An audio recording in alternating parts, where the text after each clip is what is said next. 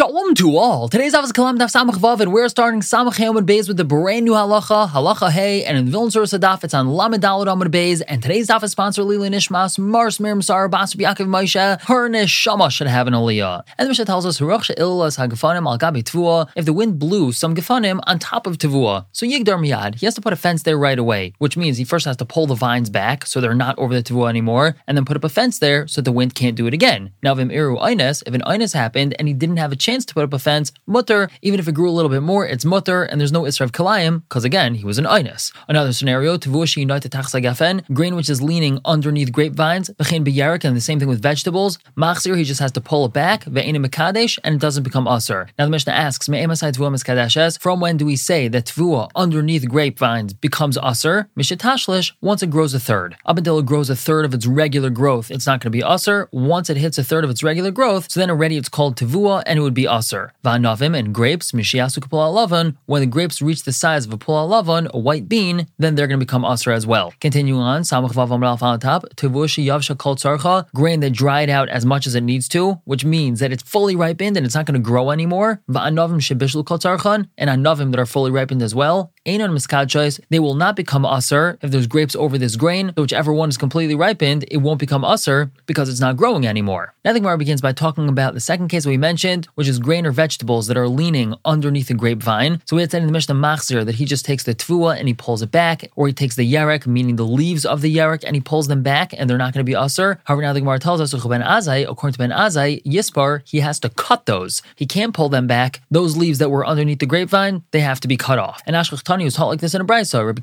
Kiva says Yachzir, it could just be pulled back, and Ben Azai says Yispar, it has to be cut. Now we had asked in the Mishnah, when is it that we'll say that tvua becomes asur if it's underneath grapevines? Misha tashlish, once it grows a third. However, now the Gemara tells us is Tanayatani Misha tashrish. There are those that teach in a brayso from when it becomes rooted, meaning already once the roots start growing, this grain is automatically asur, even though it didn't grow a third. Now, Mandamar Misha tashrish, the Mandamar of this brayso that says that it becomes asur once it already starts forming roots, Messiah Rabbi Yechanan. This is like Rabbi Yechanan, and we'll explain this in a moment. Mandamar Misha tashlish, and according to the Mandamar, which is of our Mishnah, that it only becomes asur once it grows a third, Messiah Rabbi Shaya. This is right for Rabbi Shaya. So if you remember in Parak Hey Halacha Vav, which was Nun Beis Amud Aleph, and a machlekes between Rabbi Yechon and Rabbi Shaya, if we have grain growing underneath grapes, depending on which stage it reached, depends on what has to be done with it. Is it yoifach, do we just turn it over, or do we have to take the kernels and scatter them, or do we have to burn everything? And we had said that according to Rabbi Shaya, the only time it's actually asur and has to be burned is once it reaches a third. And the other two stages we were talking about, either turning it over or scattering it, is not telling us that it's asur, and the stalk itself is able to be used. However, Rabbi Yechon had said that no, in all three stages, everything is asur, the stalk and the small kernels, or the kernels that are already grown a third. And the only reason why we mentioned burning over there in regards to one of the stages and not all three of them is because that was the norm. But in all three stages, it's asur. And this fits perfectly over here. Rabbi Yechanan asurs all stages, so he must hold that it becomes asur already once it takes root. And Rabbi Shaya only asurs the last stage, and that's Misha Tashlish, once it grows a third. Continue to explain the Mishnah, we said, Va'anavim, Mishiasuk Pula Lavan, grapes become asur if they're over grain. Once they reach the stage of Pula Lavan, they're the size of a white bean. And Amar of Chananya, brother of Hillel, he explains, where does this come from? Because the pasuk says, Usfuas HaKarem, and before it reaches the size of a white bean, so it's not called Tfuas HaKarem. And last we had said in the Mishnah, Tua Sheyavsha V'chulu,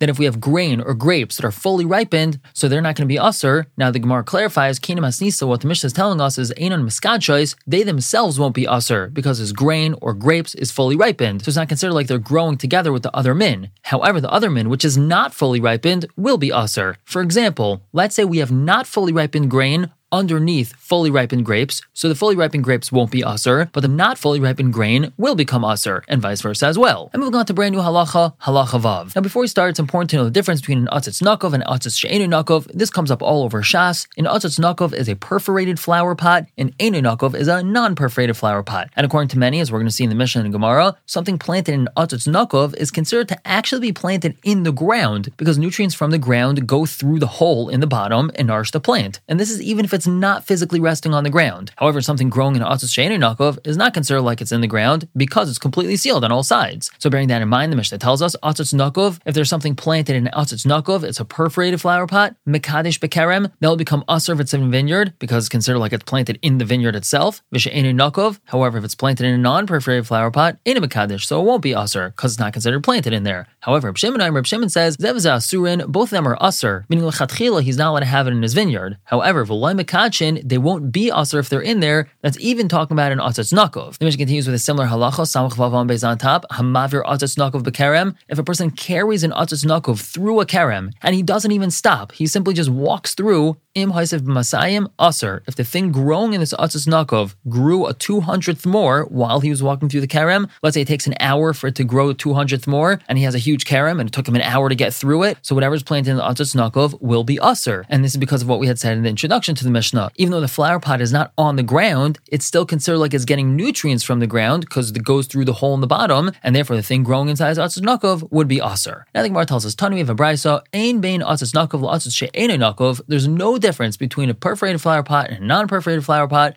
Ella hechsher zrayim balvad, except for hechsher zrayim. Now, what is hechsher zrayim? So we know that produce can't be makabel tuma unless it undergoes hechsher. It has to be made susceptible to makabel tuma, and that's accomplished by it becoming wet. Now, this is only after it's detached from the ground. While it's still in the ground or on the tree, it becoming wet is of no consequence. So what we're saying over here is that there's no difference between something growing in an atzos nakov and an atzos she'eino nakov except for hechsher zrayim. Namely, if it's growing in an atzos nakov, so it's considered to be attached to the ground, and if it gets wet, it's still not mochsher lekabel tuma. But if it's growing in atzos she'eino nakov, so it's not considered attached to the ground, and therefore if it gets wet, it is mochsher lekabel tuma. Now the Gemara clarifies, Reb Shimon, this is only like Reb Shimon, because although Reb Shimon in the Mishnah had said that there's no difference between nakov and eino nakov, and neither is considered attached to the ground, that's only in regards to Kilayim. But in regards to hechsher zrayim, there is a difference. But according to the Rabbanon, is chayranin. There's even more differences between an atzos nakov and atzos she'eino nakov. One of them is as follows: atzos nakov mekadesh bekerem v'she'eino nakov eino mekadesh. Something planted in a perforated flower pot will be mekadesh bekerem, like we said in the Mishnah, and if it's in an atzos she'eino nakov, it will not be mekadesh. Another example: hatalish me'atzos nakov chayev mishe'eino nakov pater. If a person uproots or takes something out of an atzos nakov on Shabbos, so he's chayev for tailish. It's like he pulled something directly out of the ground. But if he pulled something out of an atzos she'eino nakov on Shabbos, so he's pater because it's not considered like it's in the ground. And lastly, what we had just mentioned, and this is even according to Reb Shimon, atzos nakov eino machsher zrayim. Something planted in atzos nakov that becomes wet will not be machsher those zrayim. V'she'eino nakov, however, if it's planted in eino nakov, machsher zrayim. If it becomes wet, so there is hechsher lekabel tuma over here because it's not considered attached to the ground. And now the Gemara gives us an explanation of why is it that something that's planted in atzos nakov is not going to be machsher lekabel tuma if it becomes wet because it's considered like it's planted in the ground, even though again it's not physically in the ground. Rabbi Yossi Amar Stam. Rabbi Yossi said this stam, whereas Rav Chanina Matiba b'shem Rav Shmuel bar Rav Yitzchak. Rav Chanina was inclined to say there was a name Rav Shmuel bar Rav Yitzchak. Hatayr ribas or hatayr ribsa, but the tahara zrayim, the tahara increased or is very wordy when it talks about zrayim, something planted, being tahar. And Matam, what's the source for this? So the pasuk tells us, v'chiyipol min avlasam al kol zera zerua asher yizoreya taharhu. If their carcass, this is referring to a dead sheretz, falls on any zaira, which is zerua asher yizareya, which means any planted seed which is planted, taharu, it's tahar. And we learn from here that since it talks about something being planted so many times in this pasuk, and then it says taharu, it's tahar, we're referring to not only something which is physically planted in the ground, but even something that's in atzos nakov, it's considered to be planted in the ground, in as much that if it gets wet, it's not considered to be mochsher lekabel tuma. And we continue with this. Tani was taught in a brayso, atzos she'eino nakov, something planted in atzos she'eino nakov, it's not perforated, masroisav mehalacha, the chiyuv to take a meiser off of this is only mehalacha, meaning it's only a din d'Rabbanon, utrumasai eina medamas, and the truma that's taken off of it is not medamas, which is the following din. We know that if truma falls into chulin, if there's not a proportion of 1 to 100 truma to chulin, so then the whole mixture is called meduma, and it has to be treated as truma, but truma that was taken off of something that's growing in atzos she'eino nakov is only midrabanan, so it does not have this din of medoma. And lastly, ve'ein chayav v'no chaimesh, a person is not going to be chayav chaimesh for this. And this is referring to if a person eats truma by accident, he has to not only pay back what he ate, but he also has to add on an extra fifth of its value. But this does not apply to truma that was taken off of something grown in atzos she'eino nakov. Now we're going to have a number of questions. Rabbi Yossi asked the following: Mahu loimer al pita hamatzilach min haaretz. Would a person say hamatzilach min haaretz on bread bread that was made from wheat that grew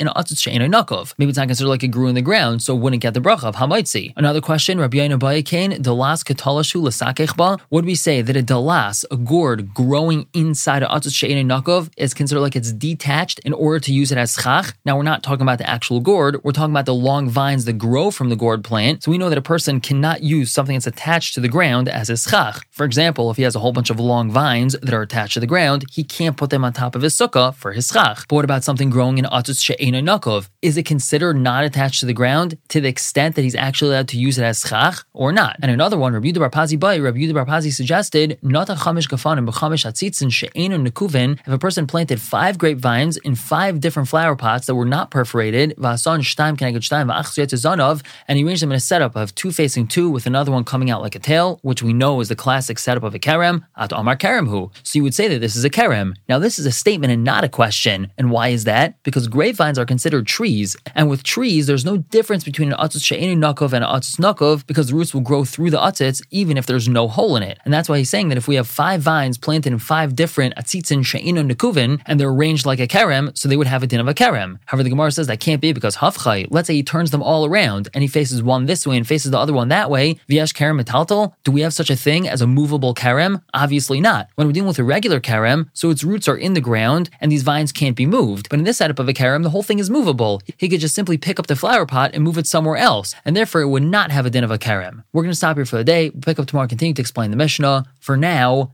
everyone should have a wonderful day.